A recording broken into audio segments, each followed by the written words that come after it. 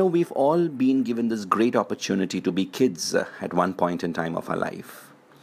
And most of us are lucky they get a chance to be with kids, you know. And I think the biggest gift of a kid is the power of imagination, the power of distraction, the power of distortion, the power of averting negative thoughts keeping in their mind. Now, I've got two kids, Livia and Joel. Joel is 9 and Livia is 13. And sometimes when I have to be with them without their knowledge, it is amazing to know how they pitch imagination and how they live in that imaginative world. Like Joel is busy with his weaponry and soldiers and guns and his Lego, and the way he comes out with different things, the stories that he could tell is way beyond imagination. It's way beyond things that define quantum physics also sometimes.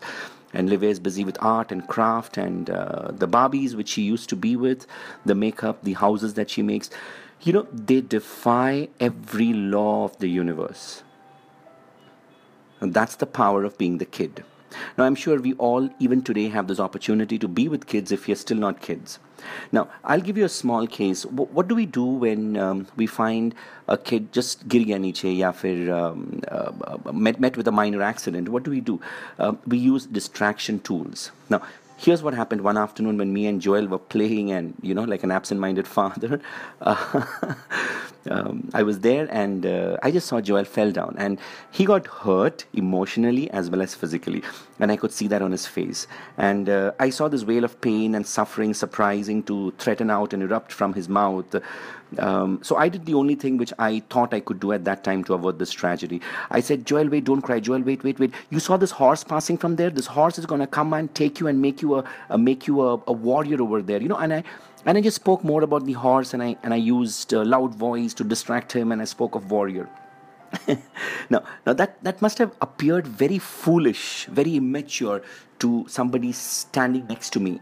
But however, that was the best I could think of to do to distract him and to get him back into normal playing mode, other than crying, Yeah. Now that was cheating, because there was nothing he would want more than not to be Joel the hurt little one, but Joel the warrior.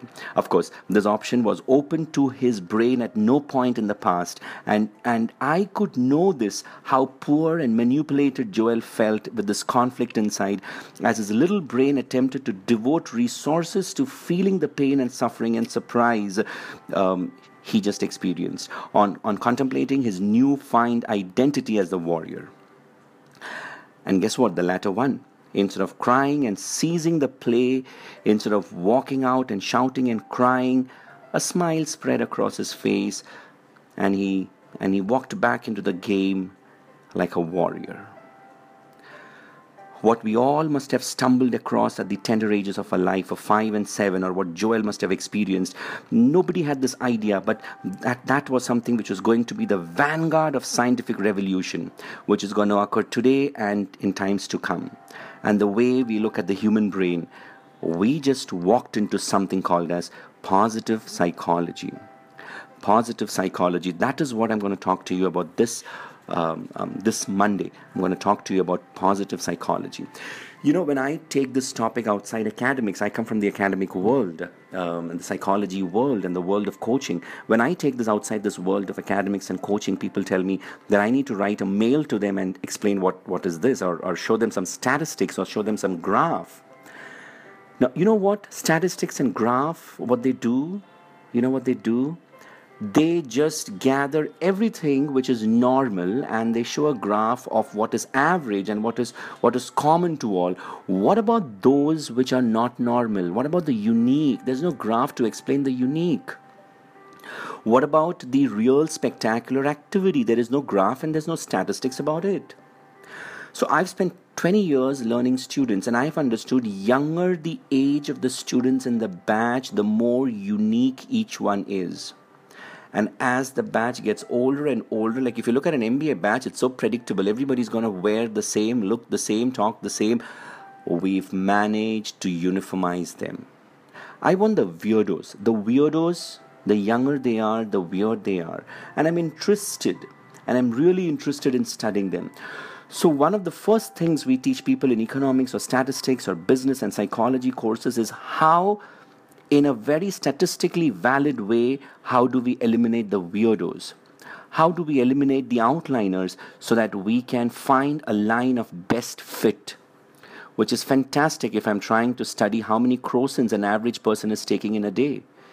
But it's not amazing if I'm going to study about a human potential. But if I'm interested in your potential or for happiness or productivity or energy or creativity, we are creating a cult of the average with science. If I had to ask a question like, how fast can a child learn to talk in real life? Scientists would manipulate to change this, and they would say, how fast does the average child learn? Now, you see what we do? We tailor the whole class or the whole students towards the average. If you fall below the average, the psychologist gets thrilled because this means you're depressed or you have a disorder, or hopefully both. We are hoping for both because our business model is. If you come into a therapy session with one problem, we want to make sure you leave knowing that you have 10 more. So you keep coming back. We'll go back into your childhood if necessary, but eventually we'll want you to feel normal again. But you know what? Normal is merely average. And positive psychology that we're going to study is not about what merely average is.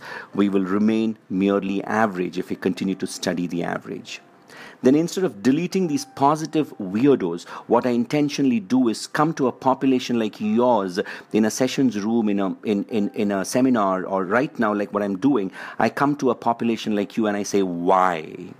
I say, why are some of you above the curve in terms of intellectual property, in terms of intellectual exposure, communication, athletic, music ability, creativity, energy levels, the resilience to face challenge, sense of humor, whatever it is? Instead of deleting you, what I want to do is study you. I want to draft you. I want to find your coordinates, because maybe we'll be able to glean information not just to move people up to the average, but to move the entire average up in our companies, in our families and schools worldwide. On the news today, the majority of the information is not positive. In fact, it's negative. Most of it is about murder and corruption and disease and natural disaster and blah, blah, blah.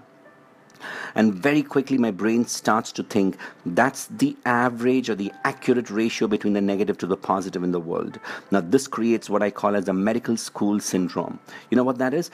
During the very first year of medical training, as students read through the list of symptoms and diseases, suddenly most of them feel that we have them all. We have them all is what they feel. Now this is very strange. I was talking to the school. A very popular and reputed school in the town. I was talking to them, and I was talking to them about positive psychology, and they say, we know what positive psychology is, and we've got regular lectures every month, and we call it as a wellness week, they said. I said, wow, that's interesting. Tell me more about it, I asked. They say, well, Monday we talk of ragging. Tuesday we talk of food and eating disorders. Wednesday we talk of eve teasing. Thursdays we talk of depression and stress. Fridays they talk of drug abuse, and Saturdays they talk of sex. I say, wow, that's like a Saturday of most people. They too do that. Well, I'm glad you got it, but there was silence on the phone, and I said, that's not a wellness week. That's a sickness week. You've outlined all the negative things that can happen, but you didn't speak of the positive. You must understand, as you're listening to this audio, that absence of debt is not growth. Absence of disease is not health.